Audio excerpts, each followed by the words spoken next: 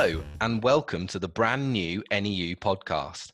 We'll be taking a look at the issues our members are talking about and getting to the heart of the latest debates in education. I'm Andy Case and I work in the Education Policy and Research team at the National Education Union. And I'm Mari Burton. I work in the Union's Equality, Social Justice and International Department. In this episode, we'll be discussing child poverty, something that's been prominent across the media over the last few months, but is sadly a reality for thousands of school children that predates COVID-19. Later in this episode, we'll be hearing from members about their experiences with poverty in the classroom and how the pandemic has impacted their teaching. We'd love to hear from you, so get in touch. You can follow us on Twitter at the NEU Podcast or email us at podcast@neu.org.uk. And make sure you subscribe. We'll be releasing new episodes every other month. Right, so today we're going to take a look at the issue of child poverty and how it's affecting the education landscape. Now, a little peek behind the curtain here, we were planning on making an episode about child poverty early on in this year as our first episode of the NEU podcast, but then obviously the pandemic hit, and if anything, unfortunately, it's only become even more relevant that this is now our starting topic for the podcast. It's something that a lot of members have been touched about, obviously, before the pandemic and during the pandemic, and that we've heard a lot about on the news. It's probably not going to go away. But if there is anything else you've got that you can add, or something you want to say, or just let us know what you feel about this issue or what you've been experiencing in your classrooms, please do get in touch with us. You can find us on Twitter at the NEU Podcast, or you can email us on podcast@neu.org.uk. We're really interested in what you've got to say about this. We want this podcast to have members involved too. Now, Mari, as well as being the co-host of this podcast with me, very fortunately and conveniently, you are the child poverty policy specialist here at the NEU. Yes, indeed. So could you tell us a bit about the issues surrounding child poverty, really, not just COVID-19, but everything that before that as well? Why is this a problem? Why is it an issue for education staff, and how does it affect education? Well, I think this has been such a big issue for our members for such a long time. And I think, as you say, it's a bit bizarre that we started this pandemic, you and I, well, just before this pandemic kicked off, we were starting to do this podcast on child poverty. And one of the things we were speculating about what might happen in the future. And unfortunately, with the fallout of the COVID-19 pandemic, there's a lot of things that are happening in our country at the moment that are really exacerbating some of the problems that have been a long-standing issues for people before. So child poverty is something that very much is present in our classrooms at this point. We've had a lot of members getting in touch about how it limits children's life chances, about how it really impacts on their access to education. And again, I think the COVID-19 pandemic has really shone a lot of light onto some issues that have already been really endemic in education for a long time. So, for instance, we've seen a lot in the news recently about Marcus Rashford's excellent campaign about extending free school meal provision. But for years beforehand, our members have been getting in touch to say that they'll be getting children come back into the classroom who are visibly skinnier after the summer holidays because they don't get their free school meals. And maybe mum and dad or parents and carers can't make ends meet at home, and so they're missing out on a lot of different nutrients and food over the holidays. We have stories about children coming in really worn out school uniform. We've got a story where a teacher got in touch to say that a little boy that they were teaching had their trousers on backwards because they were so worn through at the knees they had holes, but they were embarrassed about it. So there's a whole range of things that really are kind of very visible areas where poverty affects children and their experiences in the classroom. But there's a lot of things, I think there's a lot more invisible poverty as well that people don't necessarily realise. And again, this pandemic has shone a light on. So for instance, there's a lot of talk at the moment about the digital divide. The government has acknowledged the fact that there is a huge gap between children and young people who have laptops, who have access to reliable internet, who have things like tablets at home, being able to access education quite conveniently, quite easily. So again, at the height of lockdown, when schools were only open to key worker children and to vulnerable children, schools did an amazing job of trying to work their classrooms online. But a huge number of schools, especially in disadvantaged areas, had this problem where actually there were children who couldn't access that because perhaps they only had one device in the whole family, or maybe there were 3 kids at home and the broadband wasn't up to it. Maybe they didn't have a device at all. The government's acknowledged that this is a big problem and rolled out a huge number of laptops over the last few months, but they've still missed hugely significant number of children. So over the summer, they rolled out something like 220,000 laptops, but 500,000 children were still going without, and they're just the ones that we know about. How then can these children who haven't got that access to online learning possibly hope to be able to access the same quality of learning that other children have? Now, this again is something that's really been highlighted by what's going on now, but this was the same issue that happened last year. So again, children last year before the pandemic, if they don't have access to things like online learning in such a convenient way, if they don't have access to things like devices, laptops, tablets, reliable internet, again, they're always going to be at a disadvantage to children who do. And this is where poverty is it creates such inequality in the classroom. And it's something that although schools do their best to try and fight against and to try and really fill that gap, ultimately schools can't actually fix poverty. It's got to be down to systemic change. Yes, it's interesting. You sort of raise some interesting things there, Mari. And it's stuff that even we hear about obviously in education policy quite a bit as well. With it's not just a binary issue. It's not like you're in poverty or you're not in poverty. It's much more of a sliding scale. And even those that do have a device in their household, if there's 2 or 3 children or young people going to school or college in that household, then but only the sort of the one device, how do not all of them are going to be able to sort of access what they need to access. And with the way that universal credit works and various other measures of need, if you like, there's always going to be people kind of in and around the fringes that aren't kind of accounted for. So yeah, it's a really complex issue, and it's obviously, like you say, so entrenched in unfortunately society and like education at the moment. Is there anything in particular that COVID-19 has changed, increased or decreased, some specific sort of impacts for students that the pandemic's brought along? Well, I think really it's hugely exacerbated the need and the number of children, the number of families in this. So we know before the pandemic, so at the start of the year, there were 4.2 million children and young people who were trapped in poverty. So that's 30% of all the children in the UK. So if you've got a class of 30 kids, 9 of them are growing up in poverty. And that's before furlough, mass unemployment, the issues with getting free school meals out to children, the issues of accessing learning.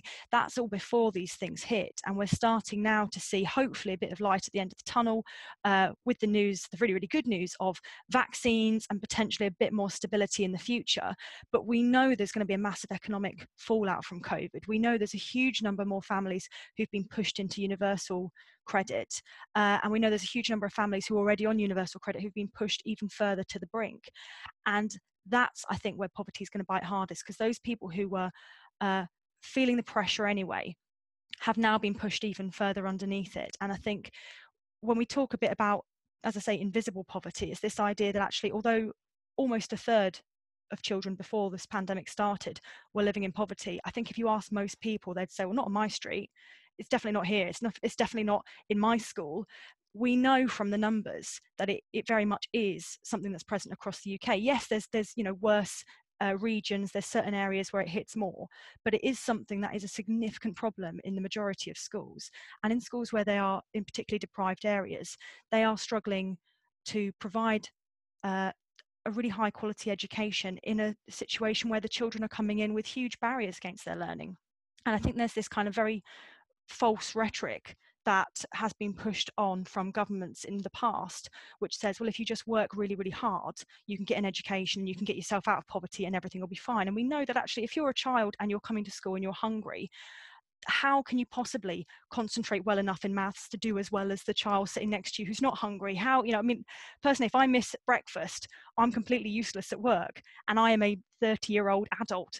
But if you're 8, 9, 10 years old and you come into school to do double biology or history or maths or PE, and you've had to skip breakfast because it's not on the table at home, or you're not going to eat all day, then that has a huge impact about how you enjoy school and how you can actually engage in that learning. And I think no amount of this kind of rhetoric of just work hard and you'll be fine fixes that. So it's got to be about actually making sure that we do, to use the government's phrase, level everyone up. People are starting school very much facing challenges that they've got to overcome before they can even get to the same kind of equity of learning. And so that's something that we've really got to fight against. Yeah, there's a lot of, even if the data was perfect and we could find a great way to work out where all the difficulties are and what the need is, there's so many things which it would never pick up, like you're saying there about the student with their trousers on back to front Mm, because of they were embarrassed about showing that they had holes in their trousers and they wouldn't be able to afford another pair. And yeah, like you say, the hunger, no measure can quantify how hungry a student is and how much of an impact or not that is having for mm. different students on their, when, how long it is since they last had a decent meal or something, and the focus, and then like you said before, not just the focus levels, but then the kind of almost sort of shame and the social emotional kind of impacts that has as well, about what your self-worth and what that makes you feel, and yeah, how you feel about your education, your learning as well. Yeah, I mean, I think it's really good as well to talk about the stigma that surrounds poverty as well, because that again has a real, if you want to come to school and you want to feel included, you want to feel like you belong, and children do want to feel like that. If you've got this feeling of shame and stigma and you're embarrassed about asking, we've had, asking for support, we've had members get in touch to say they've caught children and young people stealing food out of bins or stealing food out of other children's lunch boxes. And having that as your experience of school and just trying to get through the day with this kind of cloud hanging over you, and then also trying to have the same kind of equal access to learning, that's really a real challenge. I mean, certainly when I've taught uh, in different schools myself, when there's been a bit of a divide between pupils, between those who aren't worrying about where they're getting the next meal from, aren't coming from very cold homes, have got the right kind of uniform, compared to those who are. And you think, actually, I was a history teacher, and you're thinking, well, okay, I've been given the duty to try and get this child the best grade they can possibly get, but how on earth is this child ever going to get their B in history when they've got so many other things that they really are legitimately worried about? And as a I school, we can know about this, but what apart from the kind of there's a lot of support schools can give, but when we've got these kind of societal pressures, I think that's where certainly members really feel the cosh of that and think about how can they improve that child's chances. Well, this is definitely somewhere where our members and education staff more generally can kind of add something to the debate here, and without a shadow of a doubt, because they're the seeing these types of things, and having the relationships with the students where they might open up more about things than they would do kind of generally is invaluable to trying to Mm, tackle some of these problems. You need to know how they're feeling and what all the issues are to be able to do that. And I think sometimes the voice of the students themselves can kind of be overlooked in all this kind of, in terms of who are the decision makers. I think they're often, like you say, they're savvy to what's going on around them and what's kind of holding them back, and they're thinking about you. You told me once a story, I think, about I'll get you to tell it because you're better than me, but about the student with the donuts, using the money to buy the donuts rather than oh school yeah. dinners. And I think that just proves, so I'll let you tell the story, but I think what you're about to say, it just proves the point that they're they understand what, they're conscious that there's others around them in their family and their community that need the food and need the help. And so they're trying to find solutions to help get others around them food, not just themselves. I think that's so right, and yeah, thank you for reminding me of that, Andy. So that was a boy we used to teach in a school I used to work in, who had a free school meal allowance, and the way it worked was you didn't get, like, you kind of, some schools give a specific dinner, but we had kind of a certain amount of money um, that the child could access, and they didn't ever buy a hot dinner for themselves. They would go off and buy like as many donuts or biscuits as they could, because they had siblings at home they knew wouldn't eat, and they were worried actually that they were worried about going home and having parents who were hungry, siblings who were hungry. So, there's that support there, and it's good that we've got this support. But actually, as you say, sometimes the actual lived experience of that child can be overlooked, because they have got more worries than passing maths or history or English. Their worries are actually, what if I go home and mum is feeling really sick because she's not eaten again today? And again, if you're a child and we're trying to talk about equitable access to education and everyone being given a level playing field, there are so many barriers that particular child had to overcome before he even walked into the classroom. That, I think, that's really what's overlooked at the moment with government policy at the moment. There's this idea of, we've given that, we've given this, we've got universal credit, we've sorted this out. There's no thinking behind actually what that experience is and how that might cause a real barrier for a child to come and get the education that they really deserve.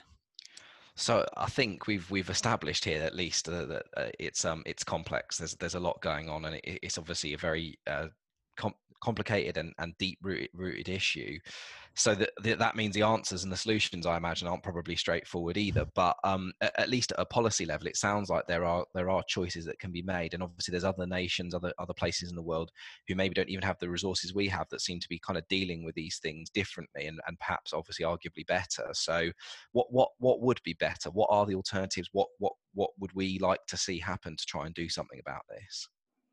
Well, I mean, I think there is a simple solution, really, with all the issues that this is throwing up, and I think it's even more paramount that we get to it now. We're seeing this impact of coronavirus, and that is that we need a long-term, strategically thought out system to resolve poverty. This is something that a lot of people in the charity sector have been calling for a long time. This is something that actually, way back when we had New Labour in, regardless of whatever you think about New Labour and Tony Blair, this is something that was on the government agenda, and they were trying to eradicate child poverty by this year, by 2020. They gave themselves 20 years to get rid of child poverty. And there were a lot of policy changes that actually, for a significant amount of time, did push that figure down, did actually lift a lot of children out of child poverty, up until about 2010, when policy changed and poverty started to skyrocket again. But the NEU has got a campaign that's trying to fight against child poverty, and we want to try and eradicate it from our schools. We want to make sure that children all get the same equitable access to education, and that is our No Child Left Behind campaign. So people listening at home, if you are anywhere near any kind of device, and I presume you are because you're listening to us, have a look on the NEU website. You can either type in No Child Left Behind, or it's on one of the tabs at the top under child poverty. And we've come up with 5 pressing issues that we think government needs to act on to give children trapped in poverty the access to education they need. And that's based on member feedback, that's based on all the latest research that we're getting from places like Child Poverty Action Group, the End Child Poverty Coalition, that we think will really, really impact and improve children's access to education. So of these 5 demands, firstly, we want to see an expansion to the free school meal scheme to include every child from a household in receipt of universal credit or universal or equivalent benefits. That is going to be something that will help capture a lot of children who might not quite be eligible for free school meals, but who could really, really do with that extra support. I mean, how can any child possibly be expected to learn if they come to school hungry? And at the moment, we've got a petition that is doing the rounds of that. We've not had it up for very long, but we've already got thousands of educators who signed it, asking for that expansion of free school meals to children in receipt of universal credit. The second demand is to eradicate holiday hunger by extending free school meal provision over the school holidays. Now, this is very much in line with Marcus Rashford, so we've all got to be Man United fans now, I'm afraid, Andy. We've got to change our allegiance here with all the fantastic work he's done. And he's made the government do some significant U-turns on this. So again, we can see that actually if the political will is there, then actually you can feed children who aren't going to eat over the holidays, and there isn't really an excuse not to do that. We also want to see a reform to all school uniform policies to ensure that uniform options are always affordable for families in the local communities. We've heard lots of different issues come up from our grassroots members saying things like, actually, there's certain families who they're working with who just can't afford this particular type of blazer because it's a specialist blazer, and all these kind of elements that we think, well, actually, if we make sure that policies are affordable, that just really relieves the pressure off a lot of families. We want to make sure that free household internet access is given to children and young people in households on universal credit. So those families who've got very, very low income and who basically don't have that access to the internet that we know in the modern age is vital in terms of basically accessing almost everything, especially in this time of lockdown and pandemic. But if you're trying to do things like extracurricular activities at home or homework, or wanting to find out a bit more about what you're doing in school, internet's really vital, and we shouldn't be having stories about children going and sitting in the back of McDonald's on their phones trying to do their homework using the free Wi-Fi. And our final demand is that we want to see a new dedicated technology budget for all schools to be given to combat the digital divide. So I mentioned earlier about how government has rolled out a number of laptops over the summer. And again, we don't want to look a gift horse in the mouth. It's great that there has been this problem acknowledged and addressed, but there's been a significant number of people who've missed out from that, and a significant number of schools who, if they'd been given the budget, could have used it to really support their students who they know best in a much better way, and also as well in a safe way, because there are so many more children online nowadays in a much more concentrated way, especially again with this lockdown. We want to make sure that children still stay safe online as well. And schools, if they were given this budget, they'd be in the best possible position to make sure that that happens. So those are 5 pressing issues that are part of our No Child Left Behind campaign. And if members want to find out more, as I say, have a look on our webpage about this, sign our petition, tell your friends about it. There is definitely a way to change poverty. It's not an inevitability. It doesn't have to be like this. Well, that does sound clear to me, Mari. To be fair, that they're sort of five straightforward demands there, and yeah, I think like you say, it's not to say obviously there have been things done over the course of this government and previous ones, but clearly not enough. And anyone who works, not just in education, but in many sort of public facing sectors, who will be able to confirm that that is the case, that it is just nowhere near sufficient, and those demands sort of lay out what more could be done. So I think that's really helpful. But look, you don't have to just take it from Mari and I. As much as we did used to be in the classroom one day, there are those who still are, who we will be hearing from after this short break. National Education Union membership is available to everyone working in education. We are the union for your whole career, and we represent the majority of teachers and education professionals in the UK. Whether you're a trainee, newly qualified or experienced teacher, lecturer, support staff or leader, you can join the National Education Union. Join now by visiting www.neu.org.uk/join. The National Education Union. Together, we'll shape the future of education. Welcome back to the NEU podcast. Today we've been discussing child poverty and its impact in the classroom. We know that COVID has amplified the pressure so many families have been facing for a long time. Poverty is certainly not something that's new to our schools, but no one can deny the pandemic is pushing thousands more towards the brink. We've been speaking to NEU members about their experiences of the impacts of poverty in the classroom. We'll hear from 3 now: Miriam, Lucy and Chris. My name is Miriam and I'm one of the reps for the union. I do a few different roles, so it might be useful to kind of share a couple of those.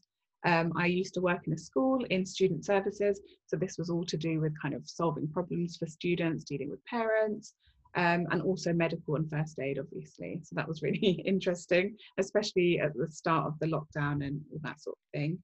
I also do some supply teaching. So this is in primary and secondary.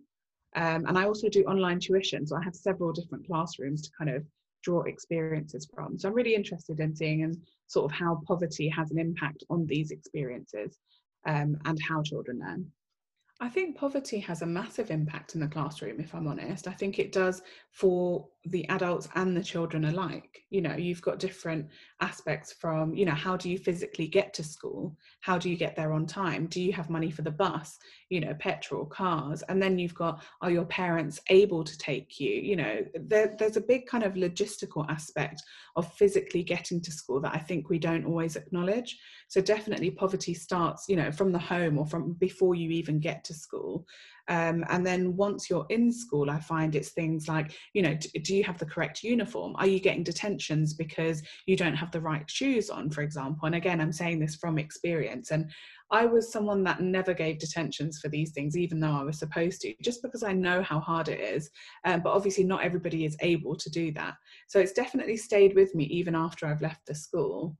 And then you've got things like, can you afford to pay for trips? Have you got the same things as your classmates have got in terms of, resources and experiences and things that you're doing outside? And this even links to your own sense of self-worth and confidence, which is that bit more kind of deep, I guess. I'm not quite sure how else to say it, but it can impact every single aspect. And we haven't even got to being in the classroom, so it's so huge. It's such a massive part of poverty is such a massive part of what affects your educational experiences. Yes, I think poverty is something that is probably more of a hot topic now in the pandemic than it has been before. And I feel like sometimes it's a bit of a box ticking exercise. We've got all these things like pupil premium and, universal credit and things that we just say, yes, we're dealing with it, we're sorting it. But what if that isn't enough? And I think that's the point we need to explore a little bit more. So yes, we try to deal with poverty maybe better than some other countries, but that doesn't mean it's enough or what is actually needed on the ground. For me, it always comes down to money. This is what we're always talking about, and it's the one thing that the government doesn't want to provide, at least in my opinion. And I'm not saying that money is the solution to everything, but it makes life more comfortable.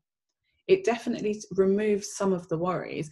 If you're not concerned about, how warm your house is or whether you have food on the table, then you're able to focus on the other things that are important, like work and studies. It's always really sad when we say you either have heating or food, choose one.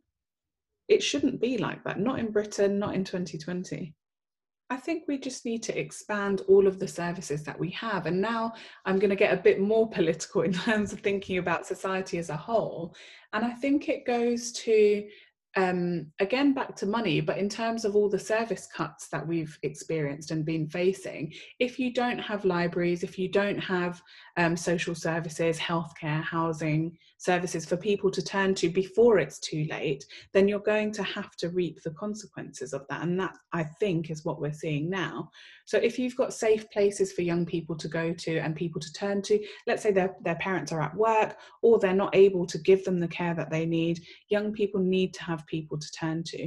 And that again links back to teachers and them not feeling overworked and stressed and, under pressure and not being paid enough. So we're talking about poverty for students and children, but we're also talking about poverty for adults that are in full-time work. This is unacceptable to me. I'm Lucy and I'm a primary school teacher in Oxfordshire, and I'm also Assistant Secretary for Oxfordshire NEU. As a primary school teacher, and previously in the last lockdown I was teaching reception, I think that we need to be highlighting the issues that face these younger children, more linked to their home environment. So my last school, what we realised was some of the children didn't have paper and pencils to do colouring and art activities and all those things that we kind of take for granted in early years because they're just there and the children can access them whenever they want to. If they haven't got those resources at home, they're missing out on an awful lot of experiences to develop their creativity, to develop their problem solving skills, and that's sort of one of the things that has sort of come to my mind when I'm thinking about the children and what they're going to be missing out on. It's about what kind of resources that they have at home. So books are, and reading is one of the biggest predictors of children's progress. And if children haven't got access to stories or haven't got access to adults who understand the importance of reading with children, or maybe aren't confident enough to read with children at home, then I think that's going to be a really big divide in terms of the children, because we know that children who listen to stories regularly at home and who have chance to read at home, I'm thinking of reception children and their early reading skills and practicing their phonics and things like that. If they haven't got those things at home, then we know that impacts hugely on things like their vocabulary and their sort of understanding of stories and how books are structured, which when they get to Key Stage 1, Key Stage 2, they really struggle to access the curriculum because they haven't had those experiences when they're younger. So I think that's one of the bigger things that will impact them. And I think obviously, we've talked a lot in the media and in the union about the access to enough food. We can't have children coming into school who are hungry because they won't be able to concentrate, and things like just the basic things like having the right uniform, or for early years having the right sort of footwear to be able to be outside. I know I've had experiences where families can't afford to provide a pair of wellies, which seems like such a simple thing, but when children are going outside and doing outdoor learning, if they haven't got their wellies on, they can't be jumping in a puddle, and they're missing out on those valuable childhood experiences that we all take for granted because they can't afford a pair of wellies. Or I've also had children before whose parents are very strict about them getting their clothes dirty because maybe they can't afford to have a spare jumper at school, because most children, or a lot of families will have several jumpers so that if one gets messy, it can go in the wash, and then they've got a nice clean one to wear the next day.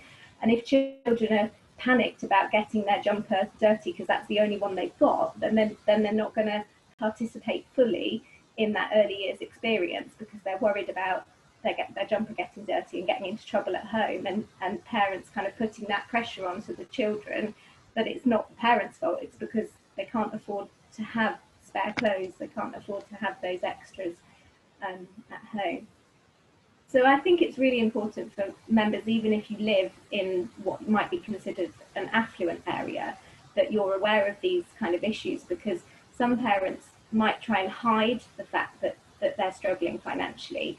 And so I think what you need to be able to do is look for those issues that might be under the surface, and sort of be aware that these things can happen to anyone, particularly with the pandemic. Hello, I'm Chris. I'm an assistant head teacher at a large secondary school, state secondary school in southwest England. I've been teaching for 18 years. I'm National Executive Officer for District 8, which covers a wide area from Herefordshire, Gloucestershire, Warwickshire, all the way down to the south of Wiltshire. I guess for me, wearing my Key Stage 4, Key Stage 3 hat, I'm very aware of how poverty impacts on children's ability to do as well as they can. And whenever I speak to Year 11 going into their exam season or into their mocks, I always say to them, have no regrets.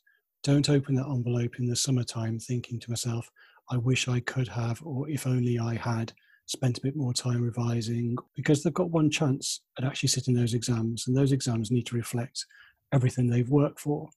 And what I really feel at the moment about this pandemic in particular is the lack of fairness, the lack of equality, the lack of opportunity and the lack of equity that prevents those students, not just at my school, at every single school up and down the country, walking into that exam hall feeling they can do their best, because the experience they've had since March has been so varied, and I feel dependent on the family circumstances and where they live in the country and the type of school they attend, those things they've got no control over, that will have a direct impact on their exam performance. When we look particularly at the pandemic and the impact on education, different children have had the different opportunities to succeed since March based on what their home life is like, whether they've got an actual office to work in or a desk to work at, whether they've got the right ICT equipment, access to broadband, whether their school has been able to open fully, whether there's been year groups sent home, etc. I understand that there's some children in some of the northern towns and cities where they only had a handful of days in school last half term, and they're in year 11, they're sitting the same exams as students in other schools in other parts of the country who've been in school for every single day since September. My own local authority, the start of November, actually 9th of November, we had 1,101 children self-isolating across the whole local authority. By the 17th of November, that had shot up to 2,895. So within the period of effectively 2 weeks, the number of children self-isolating has trebled. And nationally, we've had just under 1 million people who didn't attend school last week for no fault of their own, for reasons related to coronavirus. And you can't have a situation where the exams are now fair if you've not had access to your teacher in the classroom. And while we can try and replicate teaching and learning online, it's not the same. You can't judge the progress the children are making, is it as well? You can't assess them. You can't engage with them in the same way. And actually, at the end of this academic year, they're all going to have to sit the same exams, despite having very different experiences. And that to me is wrong. I think the other thing is when we talk about sitting exams, we also have to have some kind of common currency across the different nations. And you can have a year 11 students currently in London, Cardiff and Edinburgh, all of whom are going to have a different experience this year. And some of them are going to have to sit an exam. Some are going to be given an exam grade based on a teacher assessment. Some are going to be given an exam grade on some form of exam assessment to be announced. And actually, if it's a common currency that allows those students to access higher education in universities and colleges later on and the world of work and apprenticeships, it's got to mean something across the 4 nations that's the same. And going back to what I said at the start, when I say to my year 11s, go into that exam and do the best you possibly can and have no regrets.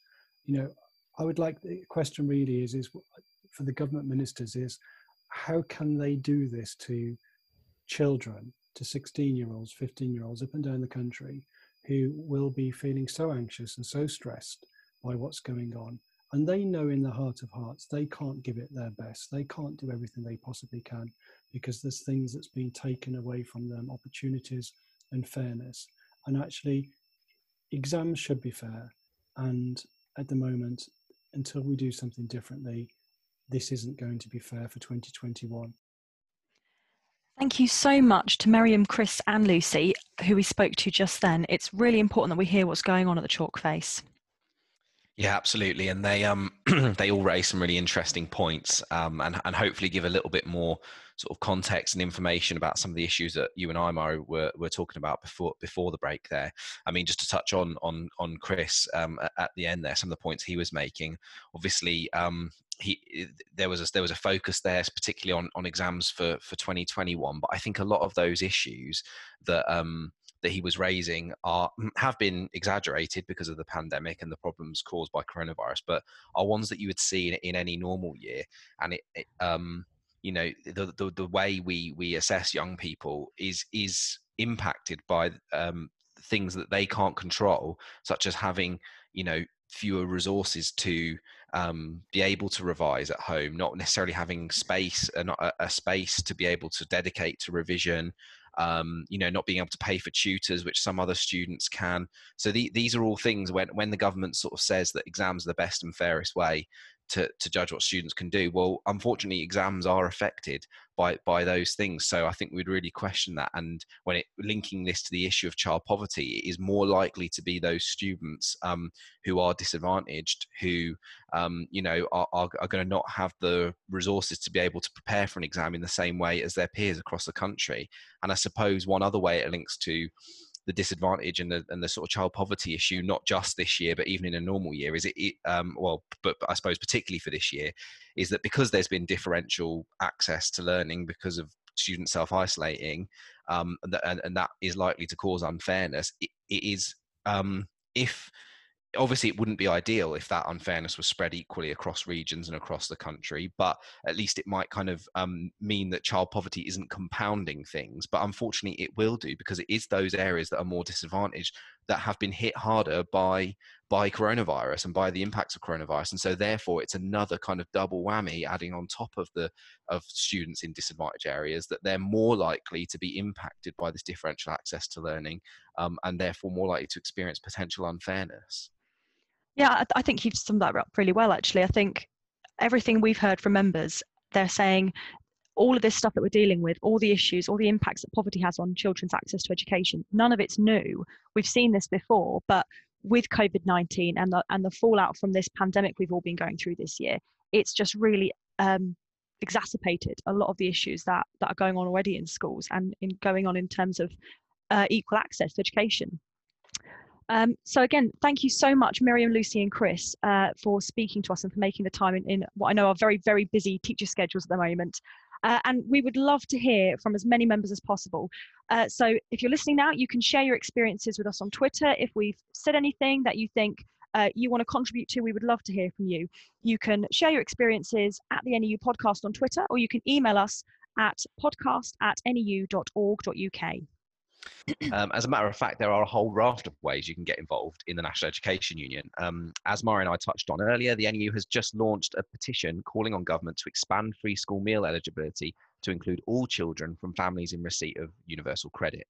We've posted a link to the petition on the at the NEU podcast Twitter page, or you can find it on the child poverty page of the NEU website. Please do check it out and add your name. We're also fast approaching the deadline for nominations for the NEU Rep and Officer of the Year Awards. These awards celebrate the contribution of NEU activists to building a stronger union, and what a year it has been. If you want to nominate a rep or officer you think has made a difference to your workplace or to your local area, then go to the NEU website and search Rep and Officer Award.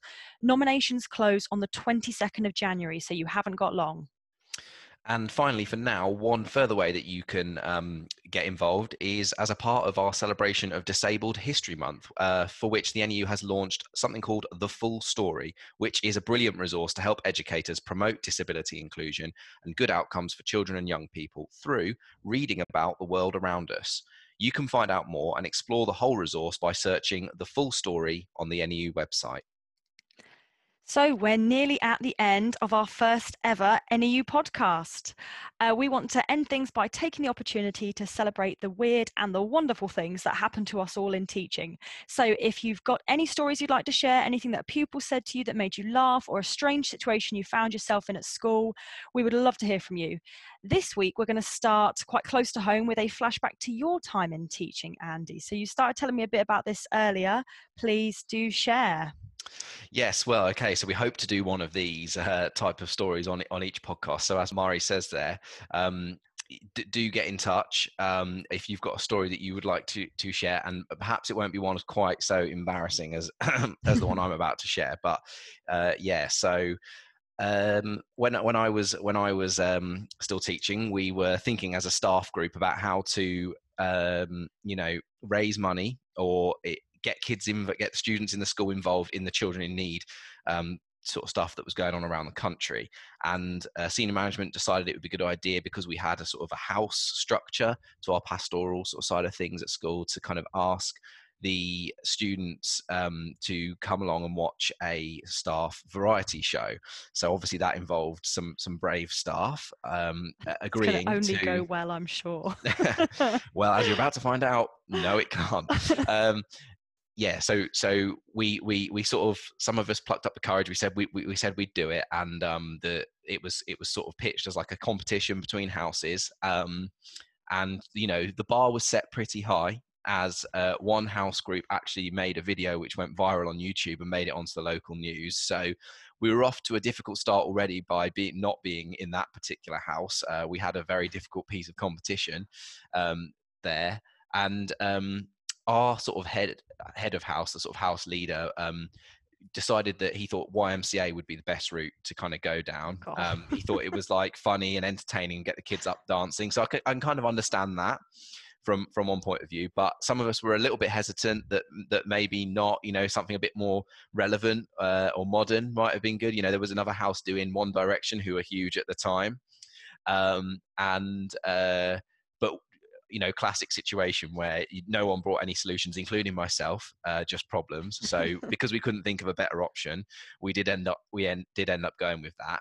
And I think the hesitancy that some people had from the get-go caused people to be a little bit reluctant, weren't necessarily committing to rehearsals and dance move practice and things as much as they could do. And what's that saying? If you fail to prepare to fail. And we certainly taught the students a good lesson there by